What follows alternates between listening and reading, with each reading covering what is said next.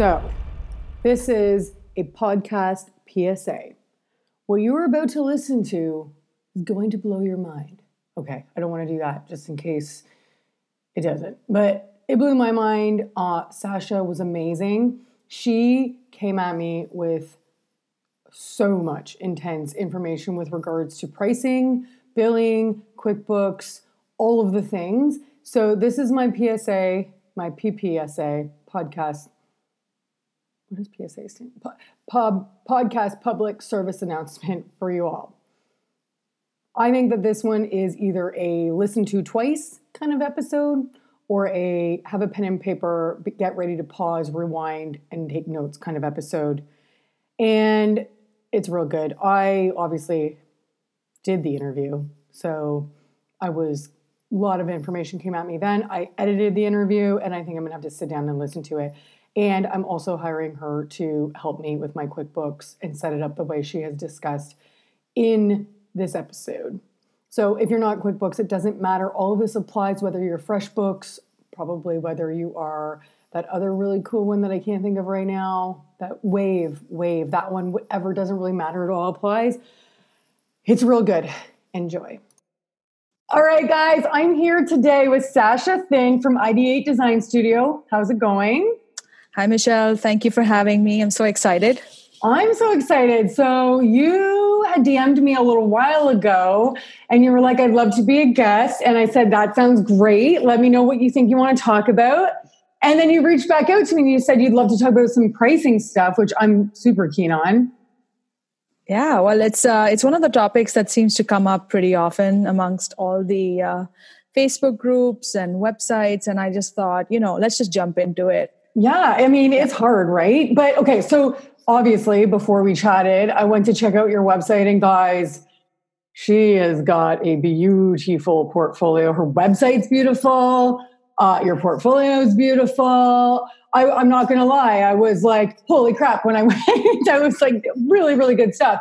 So why don't we start by you telling me your backstory? Like, what brought you into interior design? Like, did you always love it growing up? Like, tell me your whole story, how you got here.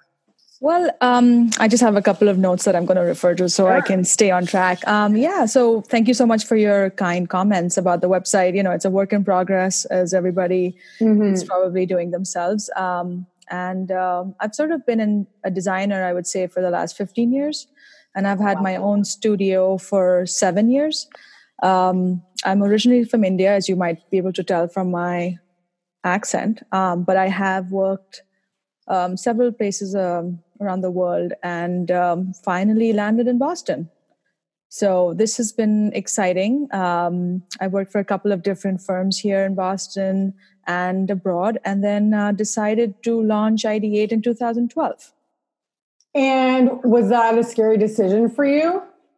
Well, I come from, I'm a third generation architect, interior designer. My mom and grandmother are both actually architects and interior designers. And so for me, it was something that I just knew would happen eventually. I'd seen it happen with them. They had their own studios while I was growing up. That's where I did my homework. That's where I hung out after school. I went with them on site visits. And it was just something that sort of happened very organically. It was just a matter of timing. And that's really incredible. I don't think I've ever talked to anybody who has a story like that.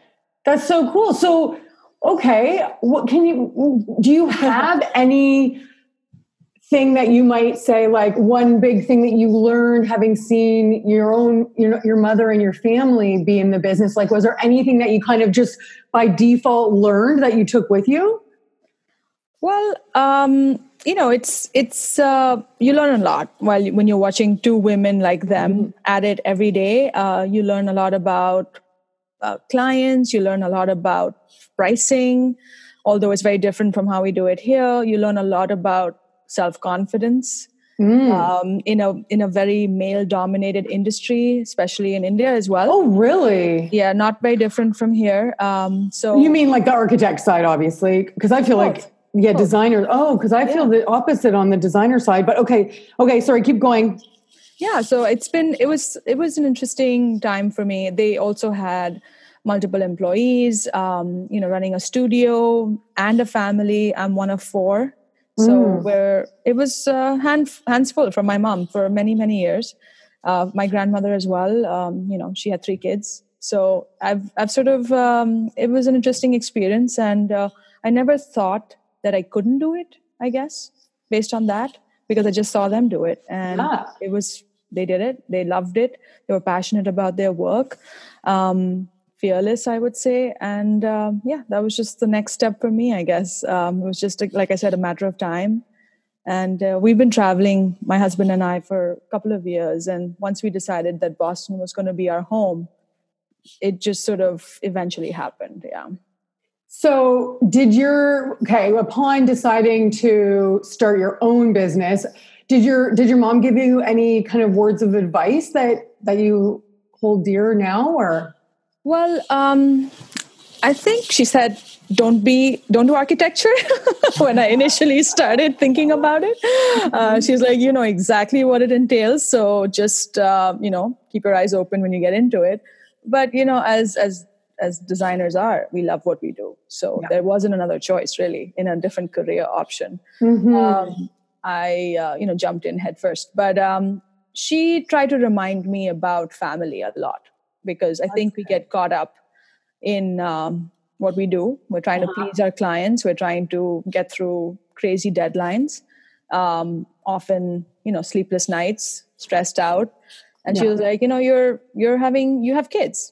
Try to balance, the work-life balance, the mysterious work-life balance aspect. So I wonder if she said that to you too, because maybe she thinks like, oh, maybe my balance wasn't so great back in the day. And she's like, do as I say, not as I do kind of thing. Do you think it was that, or no? Or was she just really good at it? I mean, I think she was juggling a shitload. I mean, my father was an airline pilot, so he wasn't even around. That's so... so she was like doing it all, driving us everywhere, getting us to activities, getting us to school and back, and 4 of us. So, it's not easy. I only have 2 kids, and I decided to launch my studio, I think when I was 8 months pregnant with my second one. I was that's like intense. Yeah. It's intense. And I think it was just like a moment in my life where I said, it's now or never. I don't know what it is about pregnancy or that period in your pregnancy, maybe, where you're like, I can freaking do anything. What? It's so weird that you say that. So this morning I met up with I think another 8 designers. We try to every month and a half or 2 meet up for a mastermind. And I was talking, there's a lot of mothers in the group, and somebody said something about the second pregnancy. And having done this, made the decision, and somebody had actually said, there's something about the second pregnancy. Yeah. Because I think I had worked for several firms, and they didn't like the idea of me leaving on time. Forget about leaving early. Leaving on time was an issue. Oh my God. For daycare pickups, funny. Yeah. And I was like, this is ridiculous. I mean, I should be able to have a career and be a mom. And of course, everybody warns you of that moment when you have to give up one or the other. And so I said to myself, I am not ready to be a stay-at-home mom. I'm not ready to give this up yet. I'm going to give this a shot. If this is the only way to do it, let's try. I love it. Okay, so let's talk about pricing then. So you've been doing this for 7 years. Out of curiosity, could you think about how many times you've changed your pricing model over the 7 years? Oh my God, every 6 months. It's so funny because I was going to say, I've been in this for 3 years, and I know for sure it's probably been at least 10. Yeah. So what are you doing? Let's talk. Well, how do you want to start? Do you think it's better to tell us the way you're doing it now and and why it's working, or where do you think is the best place to start? Yeah, so I can, I just want to start off with saying that starting a business is the hardest thing to do. It's been 7 years and it's been a lot of learning. I mean, some days were hard, and I think the exciting parts are when you get a project or you complete a project and everyone's happy, and, you walk away or you get it photographed and you're completely satisfied with that moment. But I think money, I find, is one of the hardest aspects of what I do. I think partly because I love what I do and it's hard to charge people for that. Yeah. You right? feel guilt almost, right? You feel guilt. You're like, oh my God, I'm an artist. I just want to help them. How can I charge them for this? But, the way that I look at it, finally, after years of feeling that way, is people will only value what you give them if you charge them for it. We live in that kind of a world today where if you charge money, it's valuable. If it's free, it's dispensable. Yeah. So to earn the respect and the value of your work and of your vision, I think you have to charge what you need to charge. That is so bang on. I was totally thinking the same thing about, especially I feel like with that price tag, respect is totally given and they trust you more. Yeah, they trust you because they know that there's something that is making you more responsible. I think it makes us also more responsible with somebody's money because you're talking about, people's savings. Yeah. Sometimes it's people who've been saving up for years to do a renovation and they want to feel like you're a responsible adult. And when you charge money for something, there's a mutual respect that you earn. So I think that's what I wanted to start from, is that I think the guilt is normal. I think we all feel it because this is something that we're passionate about. But at the same time, I think it's crucial to your pricing structure to value yourself, your worth in the marketplace, not your self-worth, but just in the marketplace in terms of your services, and also to get the mutual respect from your clients. So I think just starting from there, I would say, it's changed my structure, fee structure several times. But the way that I look at it, and I do have some flexibility when I'm charging clients, is either I do it hourly or I do it fixed fee. Okay. The things that I would say make me go one way or the other is the scope of work. Okay. So if the scope is set in stone, we know exactly what we're getting into. We know the outcome. And this is most often with repeat clients that I find that I've worked with them before. I don't see there's going to be too many surprises in the way that they work or we work together. They understand how I do things and I understand their expectations, so I can give them a fixed fee. Mm-hmm. And I find when you do that, you do have a potential to make money in a fixed fee because you know what it's going to cost you. And then, of course, the rest is a profit that you can take home. Yeah. So a fixed fee is great if you know your scope of work. And I would encourage more and more designers to do that. Can you explain how? Okay, so let's say you're working with a client, you've decided, actually, can we take one quick step back? Do you do consultations? And if so, what do you charge? Well, you mean the first meeting? Yes. I do a phone call to qualify the clients. Yep. And then I do set up a meeting in-house. And I do not charge for that. Okay. Yes. That was a decision I made years ago because I think that the first meeting has to be about getting to know each other, me getting to know them getting to know me. And what I find most powerful or empowering, I would say, is to be able to walk away from that without any money being exchanged. Mm-hmm.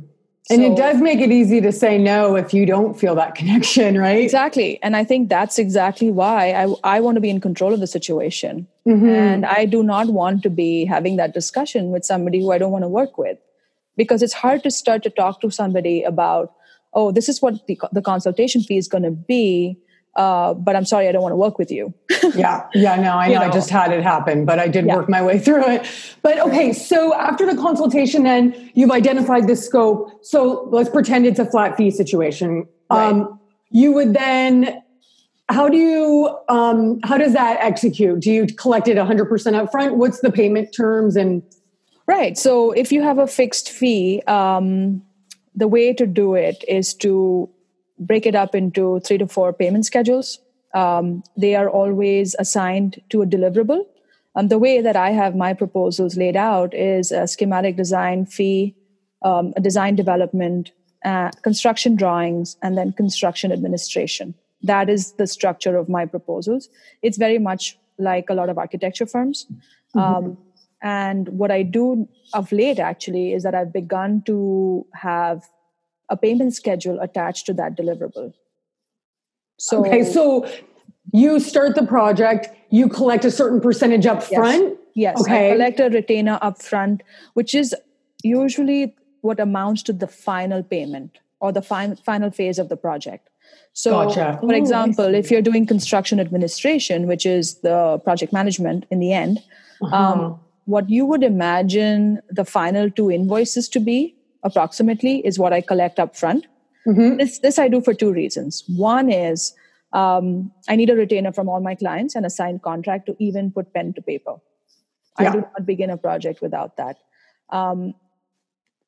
The second thing is that you want to be covered for any time that you put into a project when you begin, if they decide to change their mind.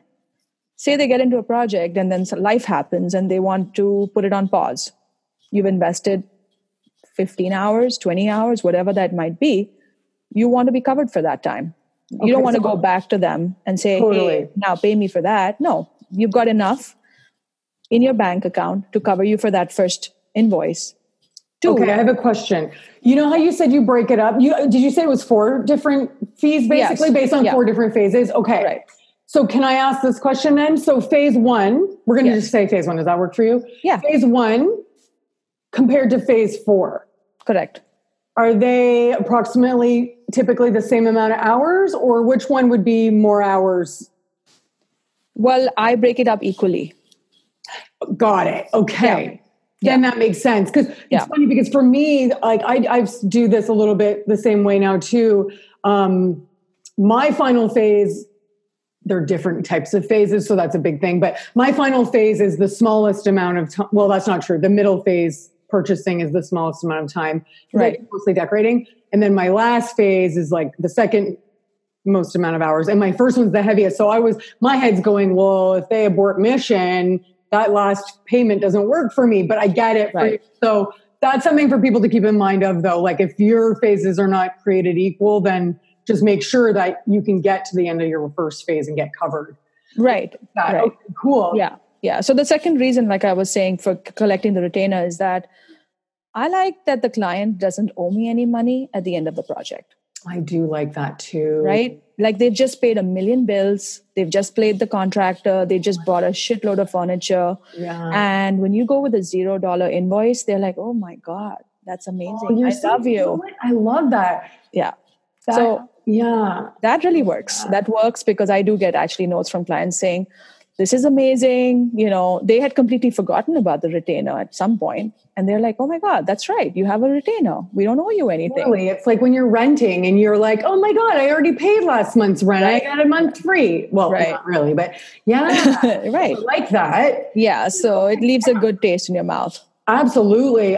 My philosophy now is definitely ask for as much of the money while the warm fuzzies are still happening. Like, and if anything, the goal should be never to have to ask for more money than you've estimated. If I can, like, to me, even if the client has to, in my opinion, actually, even if the client has to be like sticker shock at the beginning, they then mentally accept it. And then if you could just try to never ask for, aside from like in phases is fine, but never ask for more than was ever expected, as long as it stays within what you originally estimated, would be great. But flat fees is different, obviously, but. Right.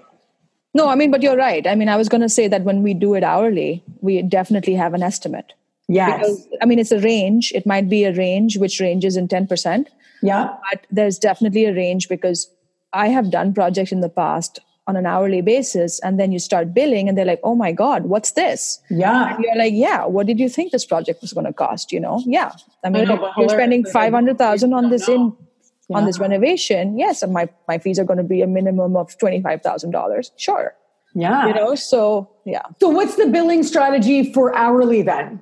So the billing strategy for hourly is I have a principal rate and I have an assistant rate. And I bill for everything based on that. I mean, existing conditions, same thing. We provide an estimate of hours based on the scope. Same thing with the retainer. Nothing changes. Okay, so let's say the hours was 50. Like, can we use that as or whatever? Sure. 100. Let's say 100 hours. Sure. Okay, so you said it's a range, so we'll call it, you said 90 to 100 hours. Correct. What do you collect as the retainer? So if you have 90 to 100 hours, I would collect at least 25 hours in retainer. Okay. Right. So let's call it 25%. Correct. Yes. Okay. So, and again, you're holding that as the final payment. Correct. And then do you bill monthly or biweekly? How do you send out your Monthly. hours? Monthly. Yeah. Okay. Or based on the deliverable, depending on Right. what goes faster. Okay. Right? So if you've completed an entire phase of design before the month is out, send your bill. Yeah. Right? Yeah. Yeah. Okay, So I like this. Yeah. So let's talk. Actually, that answers one of my questions about employees. So do you have any other employees aside from an assistant? Well, I had about 4 this year, but I'm down to 1 at the moment. Yes. Okay. Yeah. Okay. And if you want to answer this, so you bill her out. What do you bill? What's your hourly rate? So my hourly rate at the moment is $180 an hour. Go and girl. her rate is $90 an hour. Okay. And what do you pay her? So I pay her on average, I would say when everything, she's a salaried employee. So I pay everything, I pay her about $55,000 a year. So can you quantify that? Just because what I'm trying to identify here I think is that's $25 an hour, I would say. That's great. Okay, that's perfection.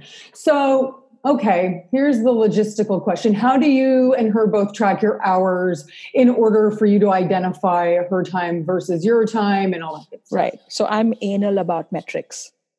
I'm sorry, you're in what? I'm completely anal about metrics. Oh, okay, yes. Yeah. Yes. So I keep track of every project, all the hours. We use QuickBooks. Okay. And there's a time she tracks tracking. her time in QuickBooks? That's correct. Oh, I don't think I realize how much QuickBooks can do. Yes. So QuickBooks is the best way to track time because then you can set up your invoicing in QuickBooks. I mean, it's just an easy way of using the software. As many employees as you have, or even freelancers or consultants can be logged into QuickBooks. You have your project set up, the different phases of the project set up, and you just log your time under each phase. I like this. Okay. And is the employee, okay, this is again, stupid question and whatever. So when I actually keep track of my time, I use something called Toggle. So I start doing a task, I hit start, and then when I'm done, I hit stop. Is your employee doing that in QuickBooks, or are they just keeping track and then they write it down and then they input like 10 hours? Right. And you always round it to the nearest quarter or? Nearest quarter. Okay. Yeah. And then you apply that to a client somehow? How does that work in QuickBooks? So in QuickBooks, what you can do is it just shows you all the hours for that client when you're creating an invoice, and you just drag it and drop it onto the invoice and change the description as you need. I love it. So it's like you can almost tag your hours by client that you have like input into your system. Yeah. Well, shnikes, I need to look into that. Yeah, you can set up your client, you can set up the phases, and you can just drag and drop. And you can even put the rate in for the employee and for yourself. So it calculates what the final is going to be, the total. And I assume QuickBooks knows what you're billing or you're paying your employees, so it helps with profit reports? Yes. Okay. Well, this has been a very eye-opening conversation. Okay, I am definitely looking into that. Yeah. Like all the things you're saying, I very much use QuickBooks, but I think I use it in such a minimal, simple way that I'm not maximizing what it has to offer. Maybe I might call them and actually ask for like a demo. Yeah, no, I think QuickBooks is a fantastic software because it can do a lot for your business. It can give you data. So the way that I was going to talk about also how you calculate your fees. Yes, proposal. So the way that I do it is I base it on 3 different ways. One is historical data. Yeah. And I realize that not everybody has historical data. But if you want to talk about next year, start today. Right? Yeah. Track everything, track what you estimated, track what your final was, okay, on a similar project. And then next year when you're writing a proposal, it's like, oh, what did I bill on that one? Yeah, I billed about, maybe 120 hours. Okay, could I have billed 150 hours? Like, could I have done it for 90 hours? You get so much information from these softwares that you can, you're just armed with the right information. So metrics is one of them. 2 is the scope of work. Right? Everything revolves around the scope of work.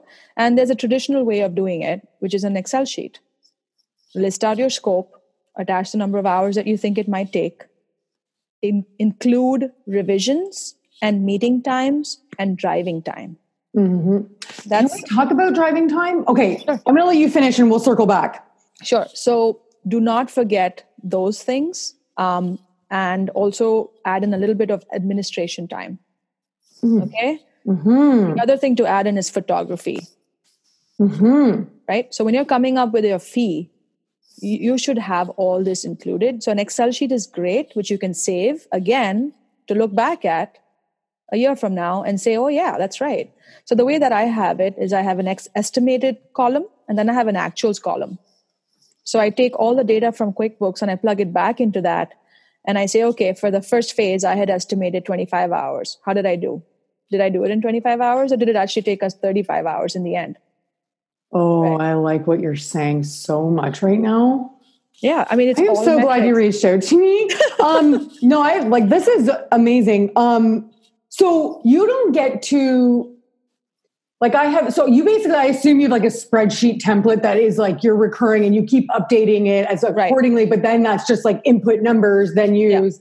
Yeah. So, okay. I like what you've said. So my takeaway, and you tell me if this is right or wrong and what you do, would be like, because I do have a spreadsheet, but I haven't been doing it quite like what you're saying. And I like what you're saying. Basically, like all of the tasks that I have to do in phase one, all then get input into QuickBooks when I do my hours as phase one. I don't say like the tasks, you just say phase one. Correct. Or whatever you call it, right? Correct. And then you're comparing the hours estimated in phase one, not by task, because that would get out of control. I tried to do that for a period of time. Right. Okay. And then you do that each time. And you're not too worried about like the breakdown of the hours of where the tasks are. But okay, I really, really like this. Okay. I love this. I'm going to be changing some things in QuickBooks. Okay. I'm going to let you keep going. So that was number 2, scope of work. Right. You want to get that information over time, keep updating. I think the big thing here too is a lot of people like to say, I don't like to keep track of time, but I think people who, if you're listening to this right now and you say, I hate keeping track of time, I feel like you're saying, I hate making enough money for what I'm doing. And I'm not ready to have my eyes open to that. And that's a bad call. Well, it's just part of running a business. Exactly. I mean, it's just a key part of running a business because there's many factors for why you need to keep track of your time. 1 is profit. 2 is when do you want to hire people? When do you decide that you need to hire? Mm-hmm. Right? So these metrics. Well, can you elaborate on that? Like, can you, like when you figure out you're doing so many hours a week can you tell me what you mean by that based on the hours? I mean, I think it's based on exactly like if you're doing a 60-hour week and if you look at what you're doing in those 60 hours and you realize 20 of those 60 hours was marketing or 20 of those 60 hours was related to some sort of studio cleanup or library cleanup or running to the design center to pick up samples or menial tasks or things that you don't need to be doing for your hourly rate. And you think to yourself, okay, I did that for 3 weeks in a row. I think I'm ready to get an assistant. That's very valuable. Now, that wouldn't be input necessarily into QuickBooks, would it? Like marketing? Like how do you just quantify? You can create as many categories as you want. I have a category for marketing. I have a category for new prospect client calls, how much time I spend a week on that. I have a client for social media and how much time I spend updating my website. I have a category for bookkeeping and QuickBooks stuff and all the project categories. So this is the time I spend on research. This is the time I spend going to this conference. This is the time I spent on phase 1, 2, and 3 of this project. I see. So it's not necessarily being attached to an invoice, but it's being added to your reports. Yeah, because it's your overhead. Oh, you're so smart. This is all your overhead. I mean, She's like, you're an idiot. How have you been doing this? No, this is amazing. This is interesting. I've learned this only the hard way. 7 years of like trying to figure out how can I do this better next year? Where am I spending the time? Should I hire someone? Should I not hire somebody? That's why the data, the metrics, I know people hate numbers. I know people are creative in this field, but you got to do it. Okay. I have a question. early on, were you always really good and diligent about tracking time for everything you did? Well, no. I mean, I hate it. Yeah. I hate it. But it has any to be strategies you can share for like being better and accounting for it and making sure you do it? So there's 2-3 things that have worked for me. One is just a simple diary that you keep on your desk if that's where you spend the most amount of your time working. 2 is I have a phone app called the Time Tracker that I just plug in the client, and I plug in, when you're sitting on the couch and you're on Instagram trying to find a product for a specific client, that's billable time. I love it. It may not be at your desktop, but that's billable time doing project research. Mm-hmm. So I plug that into this app. It's on my phone. I'm doing everything on my phone these days, so that's easy. Mm-hmm. And then the QuickBooks Time Tracker is something you can have open as well while you're working all day, and you can just plug in exactly what you're doing. The other thing I do is my calendar. So I log all my meetings on my calendar. I block out, I do time blocking on my calendar, and then I know, okay, this is what I did on so-and-so day. So like if a day goes by where you're like, oh shoot, would you say you kind of check yourself at the end of the day and go, okay, let's just make sure I've tracked my day to some degree? Yeah. Imagine lawyers, right? If they didn't track their time, what would happen? Yeah, they wouldn't have money. Exactly. Okay, so let's go back. So you said number 1, historical data. Number 2, scope of work. Number 3 was? So number 3 is percentage of construction cost. Mm-hmm. That has worked for me. So I actually use all these 3 to 4 methods in coming up with my fee. So I do a quick test. So I first figure out scope of work. This is how many hours it's going to take me. I look back at a similar project and I'm like, okay, it cost me 200 hours to do that project. So you're in a similar sort of scope. Construction costs. So that's an interesting one because it depends on where you are located. And of course, the scope of work, that can range from 10 to 30% of construction, depending on what you're doing for that client. So say that your budget for a kitchen renovation is $150,000, just for discussion's sake. Yeah, I want that kitchen, but yeah. Okay. Right? So, yeah, don't we all? So say that it's like a $150,000 kitchen project and you're like, okay, what should I charge on this? I would say, work backwards and figure out, are you at 20%? Are you at 15%? If it's a $400,000 kitchen, really, really nice kitchen. Yeah, I'm into that one too. Right? Lisa Vanderpump's kitchen, probably. Right. You don't maybe know who that is, but well, yeah, maybe a Canadian. No, you know what? She's Vanderpump Rules. Anyways, doesn't matter. It's reality TV, terrible crap. Okay. Yeah. So then, as the construction costs go up, the percentages go down. Yes. Right. Again, data driven. So I actually collect that data. I ask my contractors, what did you bill out at the end of the project? Mm-hmm. And I ask my clients, what did this cost you? And then I know, where did my fee land? Mm-hmm. Right? So very interesting. And now, at the end of the day, that's how you're determining potential hours in order to decide whether you do flat fee and or hourly. Right. Yeah. Okay. Which one do you find that you use most? Or is it really just on a case by case and it's evenly? Yeah, it's pretty averaged out, I think. Depends on the kind of project. Commercial jobs, I do flat fee most often. Residential, I find myself doing hourly because a lot of the people are new. Mm-hmm. And, some people are really poor decision makers.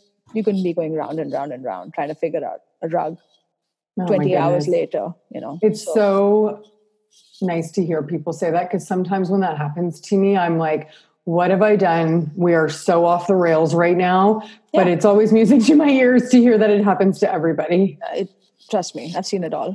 And I think it's so important. What happens, out of curiosity, have you ever had a flat fee situation? I guess you just would never do a flat fee with a new client. That's what you said, right? Pretty much. Yeah. Okay. And at this point, basically,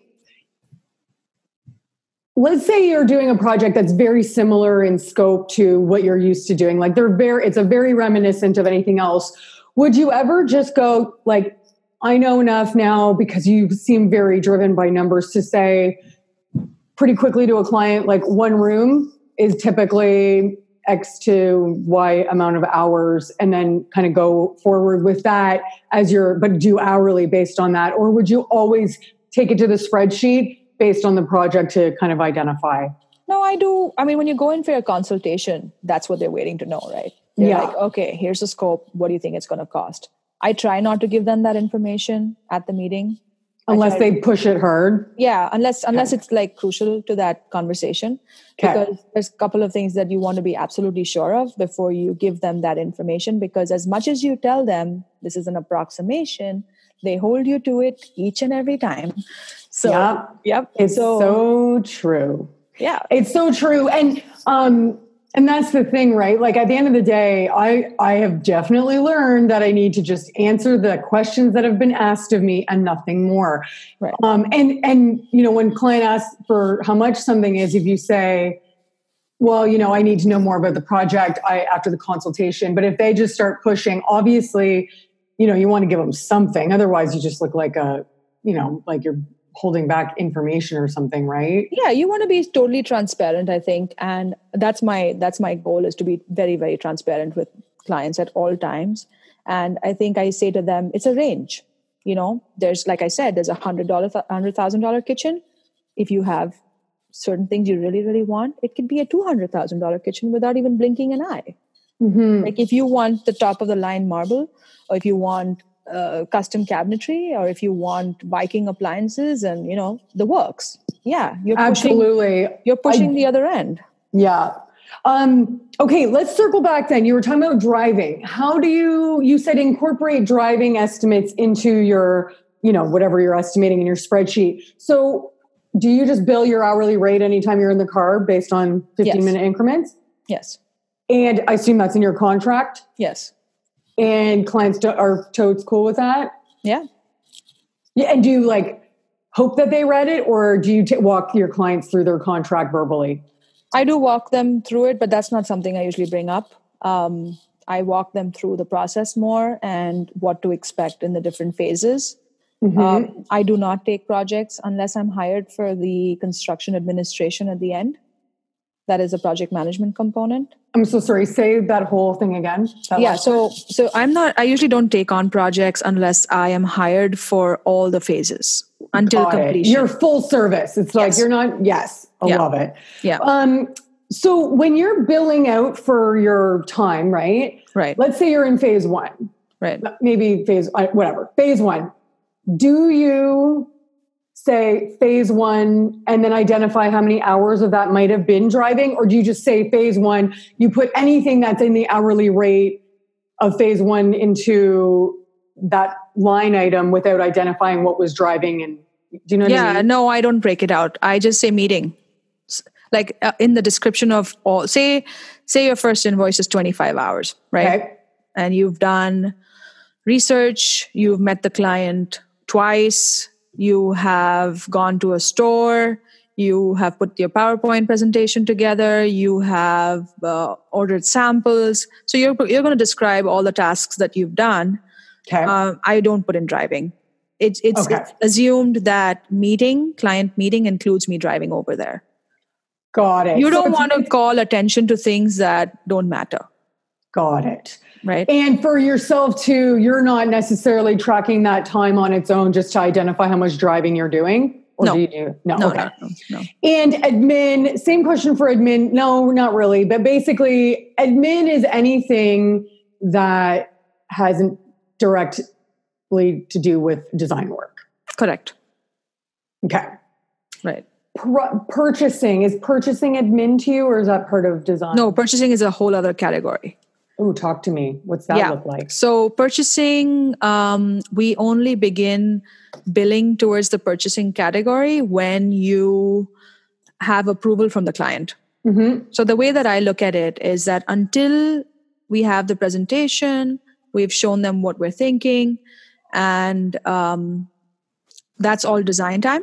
Mm-hmm. As soon as they say, okay, approved, let's begin the purchasing process, I actually divide that into two categories. Trade and retail. This is amazing. This is like right into my next question. Yeah. Okay. So trade, retail, and actually installation. Okay. Yeah. Okay. So there's 3 categories. Tell me all the things. So how does it specifically work then? Right. And it's also being categorized into a phase or no? Yes. So it's all part of CA, which is, no, it's part of design development.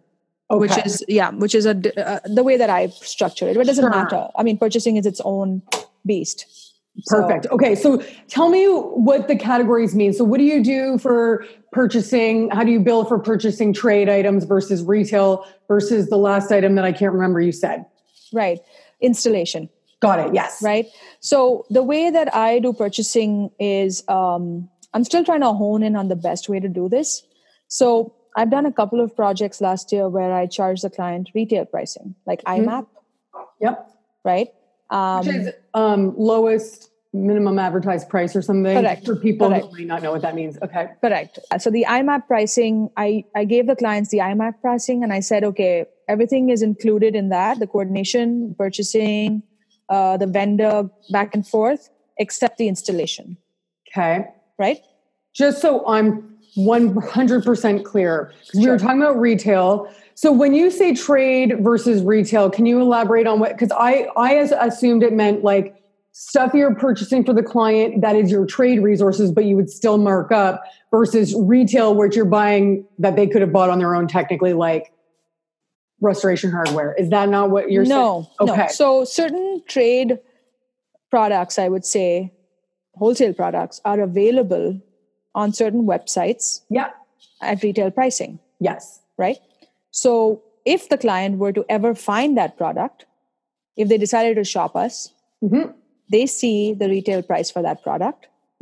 If not, the vendor will tell you the suggested retail price for that product, even when it's wholesale. Yep. And that's what you would consider the retail product, the retail pricing. Right. Right? So your services are included for the coordination, the actual purchasing, except the installation. All that is included in the cost of the product. Okay, so can I ask a stupid question? Maybe when you know how we were talking about categories in QuickBooks, right? Right. Phase 1, phase 2, phase 3, and how you bill. So when you were saying trade, retail, installation, where does the trade category? How does that play a role in QuickBooks for you? Well, the way that I do it, so retail, I do hourly. Retail, I do hourly. I'm so sorry. Retail, I do hourly. Yes. So that means, say you're buying something from West Elm.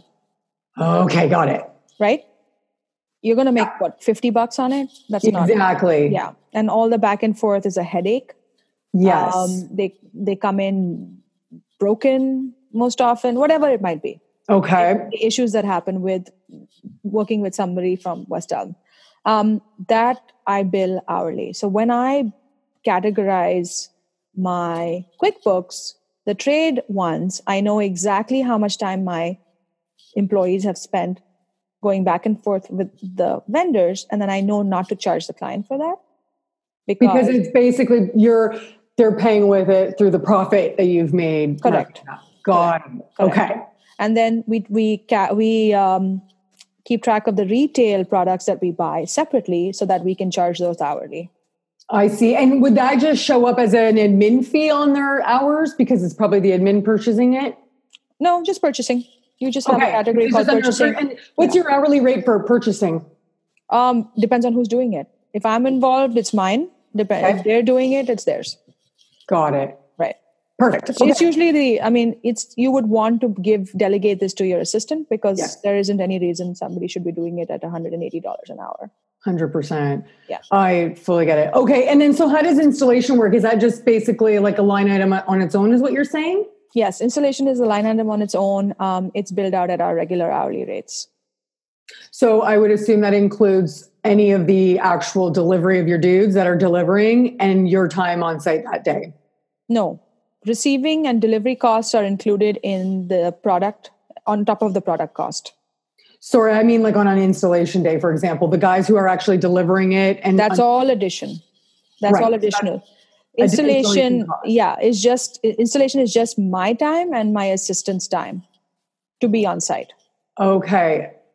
I'm sorry. I'm just going to this is because this is on my brain. No, this might be a different way from everybody else doing it. No, everything makes sense. But you're saying, so how do you charge then for, like, if the guys, after they've received it, you're saying, just so I'm clear. So what I'm hearing is there's a warehouse that's receiving everything, and that's Correct. included in your product markup.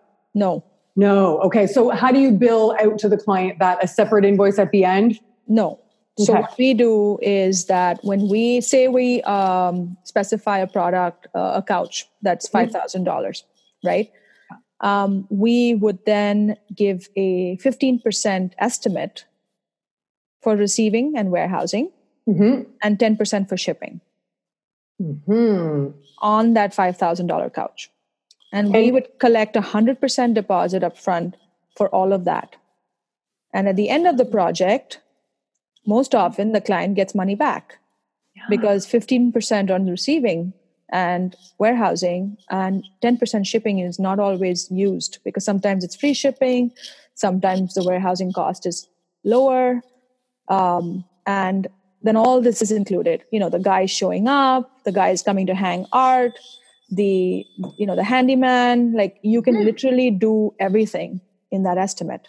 Okay. And this goes back to the old, let's never ask them for more money later. If anything, exactly. Give them back some money in the end. Okay. Yes. So you're basically, it's the 15% for the receiving, 10% for the shipping. This is in your contract. And between those two, it also includes the the white glove delivery of it's showing up at their house one day, the dude putting it everywhere, assembling, getting rid of all the garbage, everything. I quite enjoy that. Now, I've done it kind of similar to this, but I just add a percentage to the entire total of purchasing, not on a line by line item typically. Yeah, this is not line by line either. This is your 15% on, say you're doing a whole living room. Okay. This is 15% of that whole living room. Okay. Can I tell you, this is so amazing right now? I'm glad I'm glad this is granular we're getting. Yeah. I'm weirdly into I'm very into process and this kind of thing. I really, really like this. And I hope people are going to be into it too. And I don't see why they wouldn't be. I think this is amazing. Okay. All right. So purchasing. Yes. The product. That's obviously you probably work with QuickBooks for that too. You don't have a separate system I do actually. I recently used Ivy. Cool. I like Ivy too. Yeah. Yes. It's got a good platform for imagery. It calculates sales tax easily. It'll calculate, several different functions within it rather. It also keeps track of monies that you've received, applying it to certain invoices, proposals. I like the whole thing. Purchase orders. It's so good, isn't it? Yeah. Do you connect Ivy with QuickBooks, or you have not done that? Because I know there's sometimes some people have struggles, but do you have it connected? We do, but I don't manage that process. I have a bookkeeper that manages that whole integration. And is the bookkeeper a person who's very familiar with Ivy, through? Yep. That's why we hired them, is because all they did was that. I didn't actually have a bookkeeper prior to purchasing, because all I was doing was just billing my hours. So I didn't really need a bookkeeper for that. But as soon as I started doing purchasing, the first thing I did was get a bookkeeper who knew Ivy inside out, who understands the integration, understands our industry, how things work, and what needs to be done. So she handles it all, and she's amazing. I love that. And how often does she do what she does? Monthly? Monthly, yeah. I get a monthly report. I get an aging report. I get, so she keeps track of all my receipts. She has a system called HubDoc. I take a photo of the receipt. I upload it. It tags it to all the... She takes care of your business expenses too? Or just related to purchasing? No, everything. Gas, business, lunches, everything. Staples. Yeah. Can I ask again, answer only if you want, what is the cost for that typically on average a month for that? So I think it depends on how much business you're doing, your revenue. It can range from I started with her at $500 a month. And now I think I'm paying her about $800 a month. That's amazing. I freaking love that. I think it's so key. I think the one thing that I have definitely realized is like when it comes to things like Ivy or even in the mastermind I was in earlier today, like one of the designers was saying she's got a bookkeeper and I asked her if they are specific to designers and she said no, but I said, you know what would be cool is like if we all started using that bookkeeper, then they would just become so well versed in our business that just it makes it so much easier, right? Because it's huge. Nuanced. Yeah. Yeah, it's huge. I mean, I think if she didn't know our industry, we would both be like blind, leading the blind. Yeah. So, yeah. That's awesome. Okay. So I'm overstated. I'm just loving this. So what else did you want to talk about that maybe we didn't cover? Because I know I did ask some very I kept wanting more info specifically, but what else did you want to talk about that maybe let me just see where I am with so we talked about creating a scope, the Excel sheet, the metrics, the retainers, the purchasing. Oh, I didn't talk about the other way that I do purchasing now. Okay. So because this whole, retail component, you make money, but you don't make as much money, I guess, right? So the way that I have been trying it out is where whatever my cost is, I just add 35% for all the coordination. So just so I'm clear, like if you got something from Restoration Hardware. Yes. And we know it's 20% there and everybody can get that. Not the best example because I know a client could get that on their own if they wanted to, but basically and how do you explain that to your clients? So I say to them, if you're not comfortable paying that for retail products, buy it yourself and deal with everything that comes with it. Well, shoot. Here I am going like, how do I hey, it's a pain in the ass. Why would you ever want to deal with that? And I think literally like legit deal with it yourself. Like I'm not getting involved in anything. No. Period. Yeah. That's it. You want to buy it, you deal with it. Oh my goodness. Yeah. That's so simply it's so funny. That's totally the best answer ever. Right. I mean, because most often it's like, oh, can you help me? This came broken. This is what happened. And you're like, well, you're not paying me enough to deal with it, are you? Totally. And and you know what else is annoying is ordering retail in general involves picking up a phone call versus my trade resources. I go send beep on my Ivy book thing and I just wait for the confirmation email.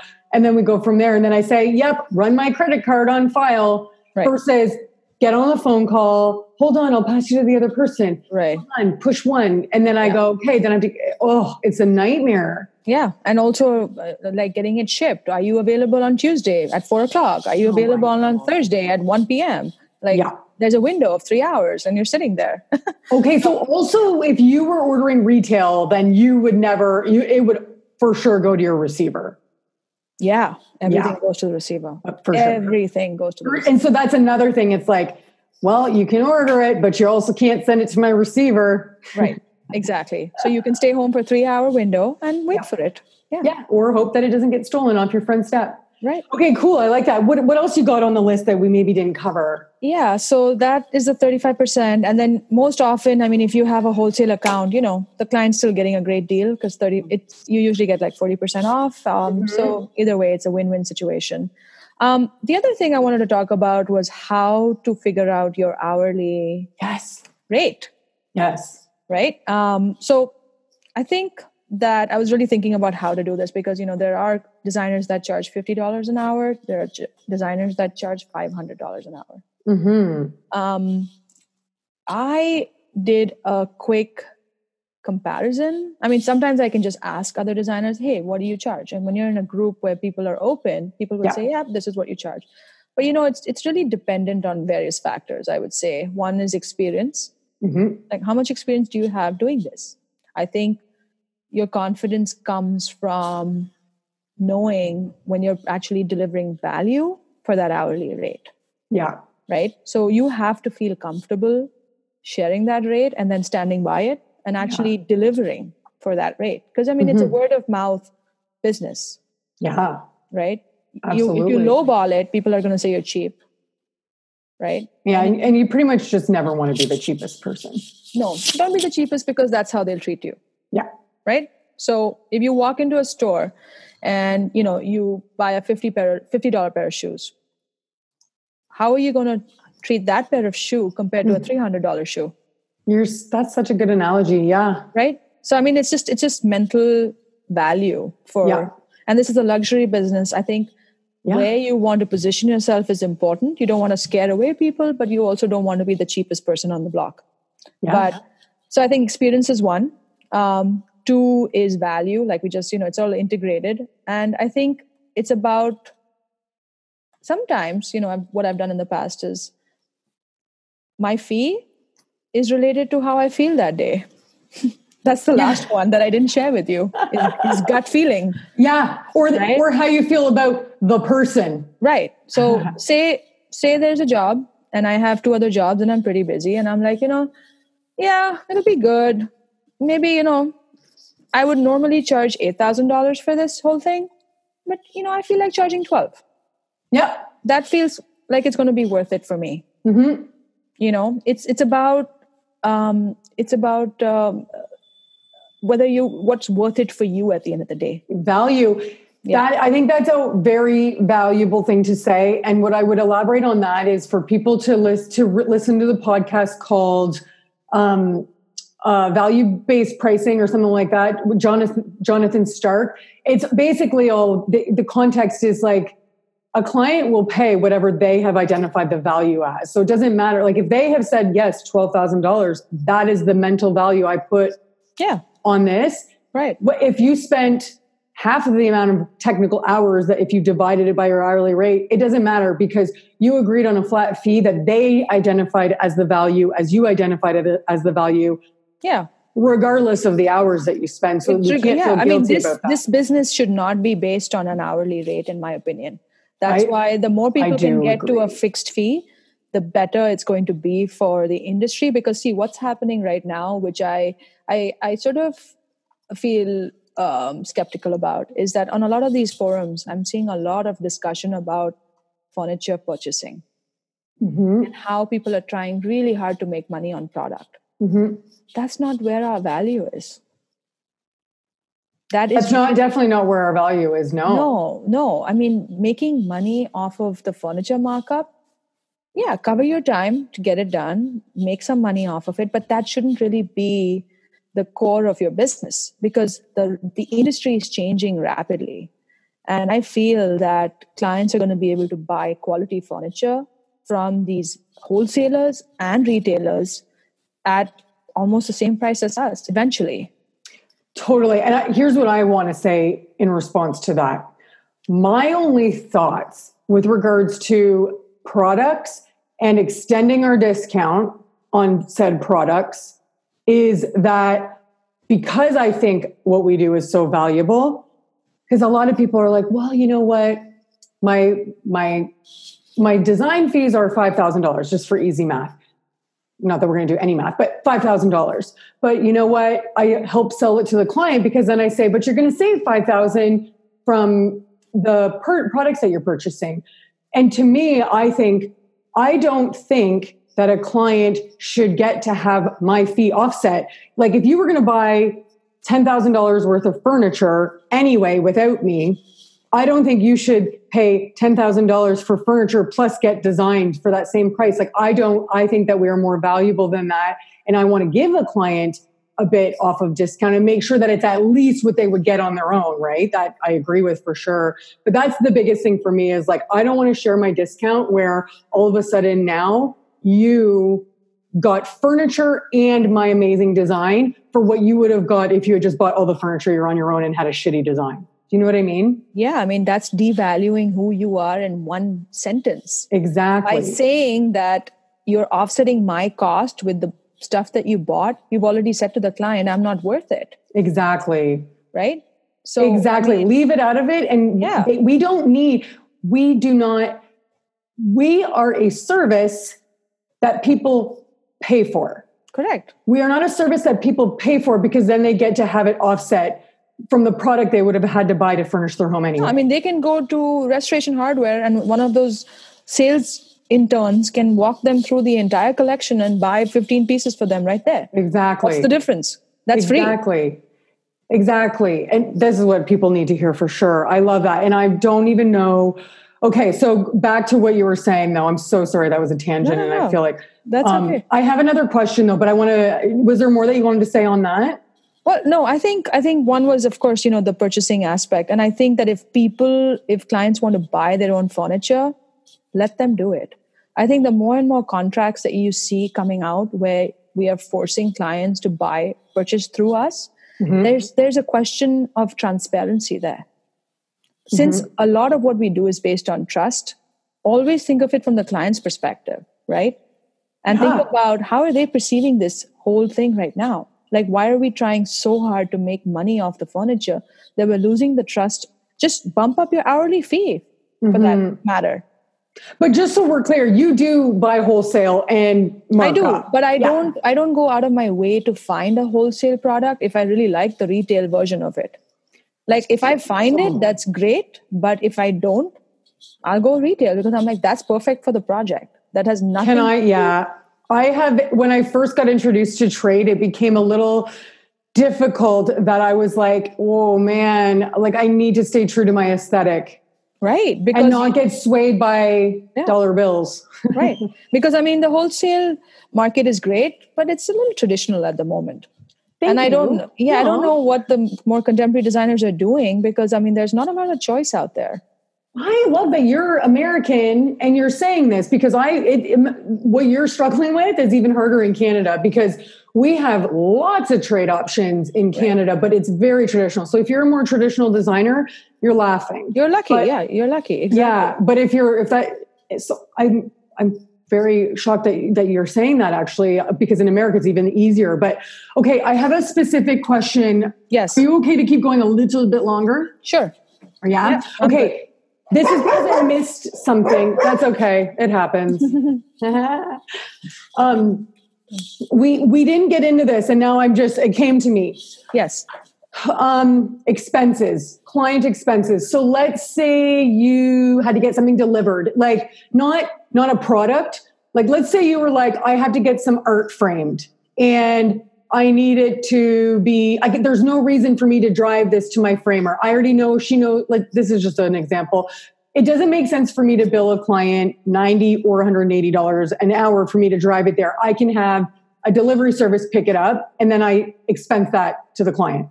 Yes. Do you do that? And how do you bill for that? Do you just an expense report that they pay? Yeah. Every invoice has reimbursable expenses. Okay. Includes printing. FedEx deliveries, couriers, sample costs, everything. And is it itemized or is it just like, okay, it was $200 this month and you just have a line item that says $200, it includes XYZ? No, it is itemized. Printing is X, FedEx is Y, couriers is Z. So okay. I do expense everything because why should it come out of my pocket? 100%. And is it its own invoice or do you attach it to the same invoice as your hours? Same invoice as the hours, just at the bottom. Okay. I love this. And I was actually... And it's in the contract too. Yeah. Okay. And if they said, I want to see the receipts to that, you would just be like, yeah, cool. Here's some pictures of the receipts. Yeah. Okay. So my next question was, okay, you remember how you were talking about in your hour estimation? Yes. Spreadsheet, you said include things like photography, and I feel like you said driving and whatever. So driving, no big deal. I know that we're rolling that into hours. How does photography being included in that estimation quantify into hours though, and being able to roll that in? Do you know what I'm asking? Like, yeah.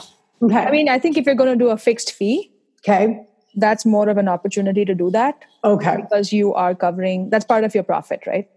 Perfect. That totally answers my question. Yeah. And realistically too, I think that our hourly rates, yes. I don't know. You tell me if this is, I feel like you're really good at this. Like in my mind, I feel like my hourly rate should be enough too, for me to be able to cover some of the overhead, and overhead includes photography. And I'm not saying it has to come out of that directly, but part of me running a business is making enough money to make sure that makes sense kind of thing.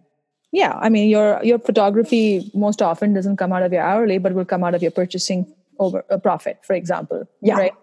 I would say that, again, metrics. Yep.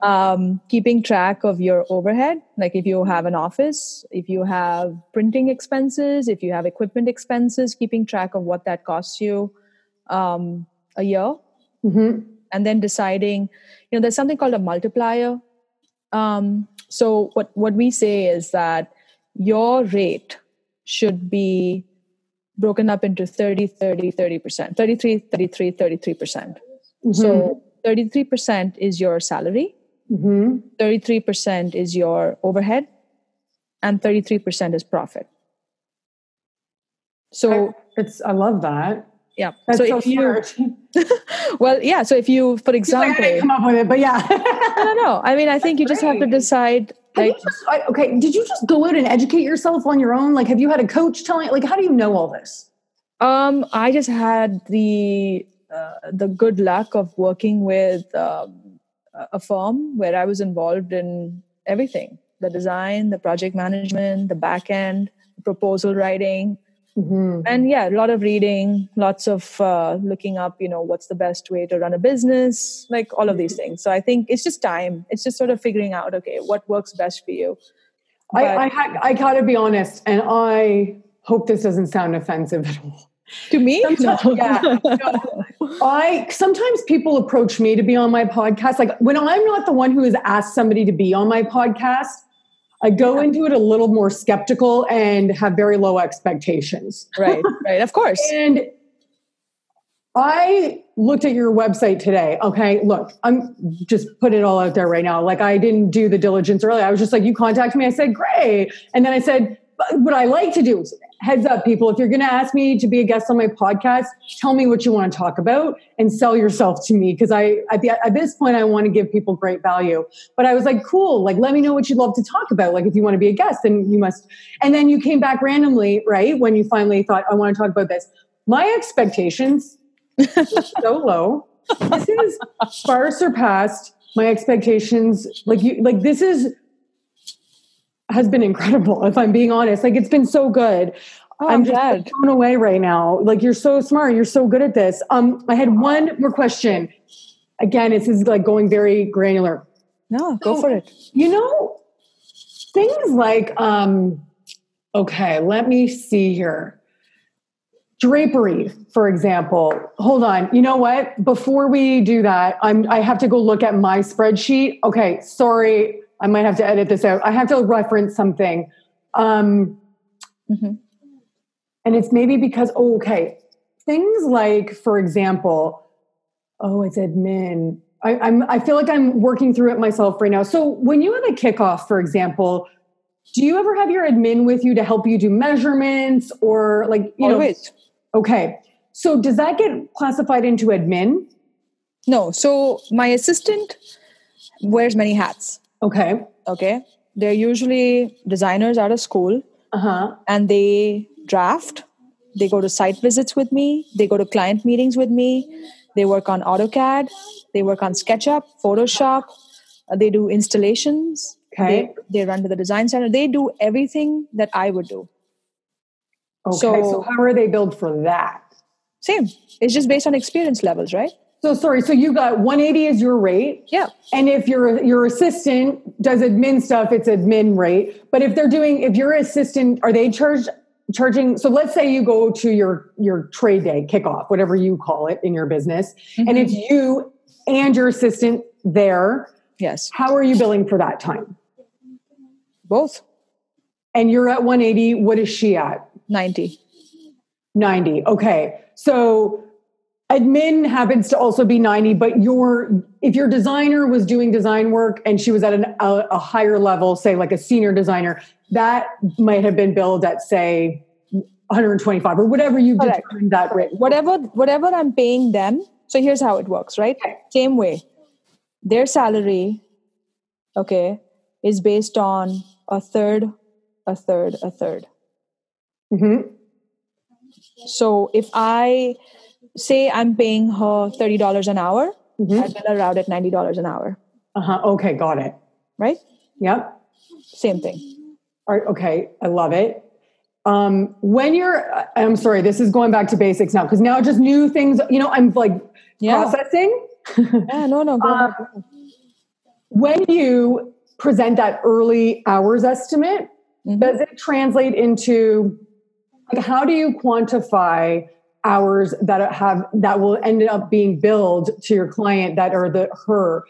Is that also estimated in your early? Okay. And my Excel sheet has my hours and per phase, and it has her hours per phase and her rate. So my involvement might be very low in the production, like the AutoCAD portion, and her hours might be higher in that. So it sort of balances out. Okay. So, but when you tell the client, you just say 40 hours. You don't say 40 of my hours, 10 of her hours. No, I mean, what I say to them is average out the two rates. Okay. And when I say 40 hours, it's basically the average of both the rates. Okay. Just so again, I'm clear. If you were going to say 40 hours to a client, would they then just say, okay, 40 times 180? So that's why you want to give them an estimate, and you want to give them a fee range. So if you're going to tell the client it's going to be 100 hours. Yep. Let's just do, for argument's sake, that my hourly rate is 200. Okay. And my assistant is $100 an hour, right? So our average is $150 an hour. Okay. So if I say to them 40 hours for this entire project, that's 40 into 150, right? Okay. Whatever that is, 6,500 or whatever.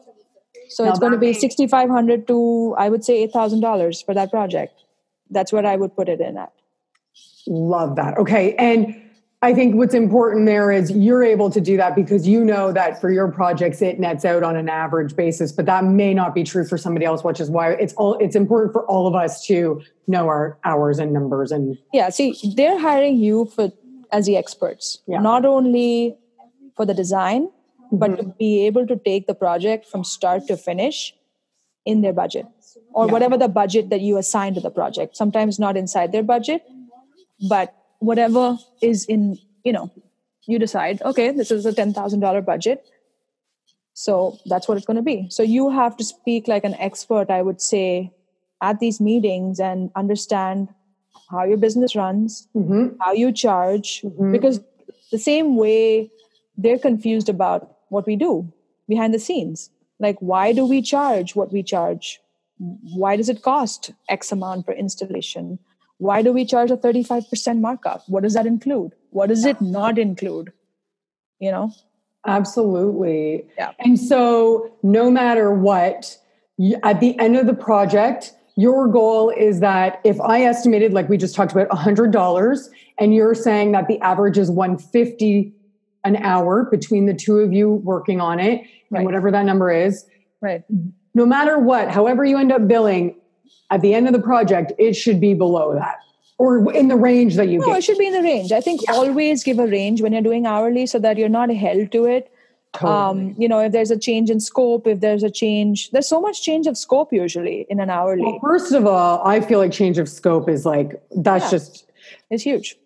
Well, and it's like, I can't have foreseen that or estimated that properly regardless. Right. That's why you're doing it hourly, because I think make that absolutely clear to the client and say, I'm ranging this because we've never worked together before. We've talked about 1, 2, and 3 rooms. You may change your mind about adding another one or reducing something or whatever it might be. You may be a quick decision maker. You might be, a lengthy decision maker, however you want to say it. But and also, like, if you do change the scope, though, we could be over the highest estimated number because, of course, okay, cool. More work equals more fee, more hours. Amazing. Okay, well, you have given me so much of your time, so please tell everybody where they can go follow you on Instagram or wherever you like to hang out, and your website, because definitely. I'm so happy. One thing I forgot to actually just quickly mention, because I know you were interested in the whole QuickBooks integration, is that if you are tracking reimbursables,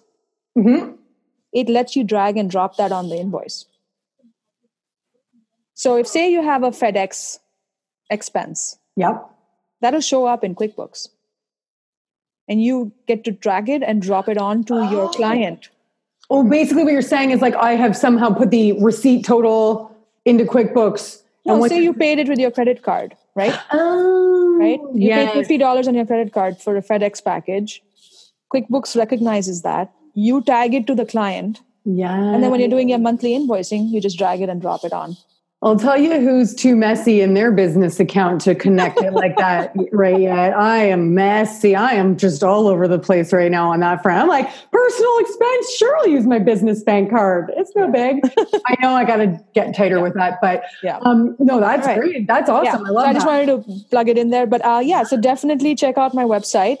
It is id8designstudio.com. 8, like the numeral. Anyways, I'm going to link it in the show notes. It'll be fine. Yeah. So and my Instagram account, always want new followers. Yeah, we do. Yep. Am I even following you there? I have no idea. But what was I going to say to you? Also, I really liked your the business name. It's really cool. Like, thank you. Yeah.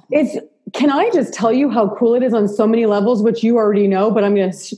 So it's ID8, which we all get it, but it's then her logo is an I and a D, interior design, and then the numeral 8. That's right. Now, the only thing that would make this even better is if somehow the 8 meant something. Does it mean something? If you are on that level right now, you're my hero. Well, 8 is an infinity number. I like that. Yeah. So it has a lot of meaning on many fronts in terms of the infinite possibilities. On this conceptually and spiritually, number 8 has a lot of meaning in many different cultures. So it's just a good number. It's a feel-good number. You just blew my mind. Did you come up with that on your own, or did you hire a company to do branding for you? I chose the name, but I did have a branding consultant who formulated the logo the way you see it now. But did you think of like the I and the D and the 8 on its own like that? Dude. Thank you. So I wanted to quickly mention that I'm actually thinking about getting into business coaching. Plug it away, and I'm going to talk to you some more. Yeah, I mean, I would love to get in and help younger designers figure this out. I mean, there's a lot of information that you can learn the hard way. Yeah, why would we do that to ourselves? Or get like a leg up and just figure it out, but somebody who's already been struggling with it for years. So yeah, for sure. And so, if somebody is interested in contacting you to learn more about that, how should they reach out? Just email me. My information is on the website. Email me. We can set up a call, whatever's easiest, and go from there. Okay. Well, I like what you're saying, and I might take you up on that. And also, can I just say that if you have other topics that you'd love to share on the podcast, I would totally do this again with you. Sure. Because I feel like you're amazing. Yeah. Thank you. Yeah, I'd love to. Oh my God. I love being here, and hit me up with any questions. Amazing. Thank you, lady. Bye. Have a good weekend. Bye. Bye. So you can probably see how frustrating my brain can be at times, but the questions I was asking her, you have just gotten some intense insight into the overdrive that my brain has. Every time I listen to a podcast, I find most of these questions are not elaborated on. Sometimes concepts are discussed, but then these little intricacies and nuances are not clarified. And that is where this girl starts to get really confused, and why I started a podcast in the first place, so that I could hear these types of answers and ask the questions that I need to really kind of make it make sense for my brain. Sasha, oh my God, she's amazing. I'm sorry, I'm going to apologize I was so excited throughout this podcast that I just sometimes got a little vocal about it, and I apologize for any interrupty stuff. I got to work on that, guys. I just get real excited sometimes, and I just need to, say things that I feel. Okay. I think that's an ADHD thing. Anyway, I'm hoping she's going to come back again. I just edited this, and I actually messaged her and asked her if she could help me set up my QuickBooks to be a little bit of how she talked about. Because at this point, I estimate hours in a time block, and then I apply my hours. So if let's say, my rate right now is $150 an hour, and let's say I do 30 hours, it's $4,500. I collect it most of the time 100% all up front, and then every week I do like an update into a spreadsheet of my own to track how much hours I have left. But what I think I'd like to do going forward, but where it gets a little clunky, is how if I have to apply this $4,500 to an expense or to a, travel fee, because I drive to Picton 2 hours, and that's, I think, $75 an hour to drive there. So it gets a little messy. So what I'd love to do now is basically turn what I collect as a retainer or whatever. I don't know exactly yet, but what I do know is that I'm then going to basically update by phase, like she said, into my QuickBooks and all of the other stuff that I do so that I can actually do, a profit and loss report and get much better clarity on my business. And this is also going to be a really great way for me to send an invoice to my clients. So I'm going to be changing my process basically unexpectedly as an output of this conversation with her. And I'm very excited, and hopefully we will be able to report back on how that's changed. I mean, like she said, she's changed her pricing model and, how she bills so many times. I'm sure I will too, but this sounds freaking glorious. So anyway, guys, go check her out. Give her some love because that was mind-blowing. It was very good. I'm going to do better and try to be less interrupty. Like, sometimes I can't control my excitement, and I'm sorry for that. Anyways, guys, if you liked this podcast, please do me a favor. Give me a review. I just listened to another podcast today where she said very easily so that I could understand why, because it helps the algorithm and helps other people find me. And the more people that listen to me, the better people I can get on the podcast, the more likely I can get a sponsorship, which means that I can keep this guy going longer than I think I might be able to realistically. So help a sister out. If you want to follow along behind the scenes of my journey, go to Real Talk Design with Michelle Bennett. It's a Facebook group, Facebook old school stuff. That's the only thing I do on Facebook is Facebook group stuff. And then lastly, if you want inbox inspiration, go to michellebennett.com/realtalk. And like I said, it's Real Talk, real short. Just some nugs along the way to keep you going. Anyways, guys, that's all I got for you this week. I'll talk to you later.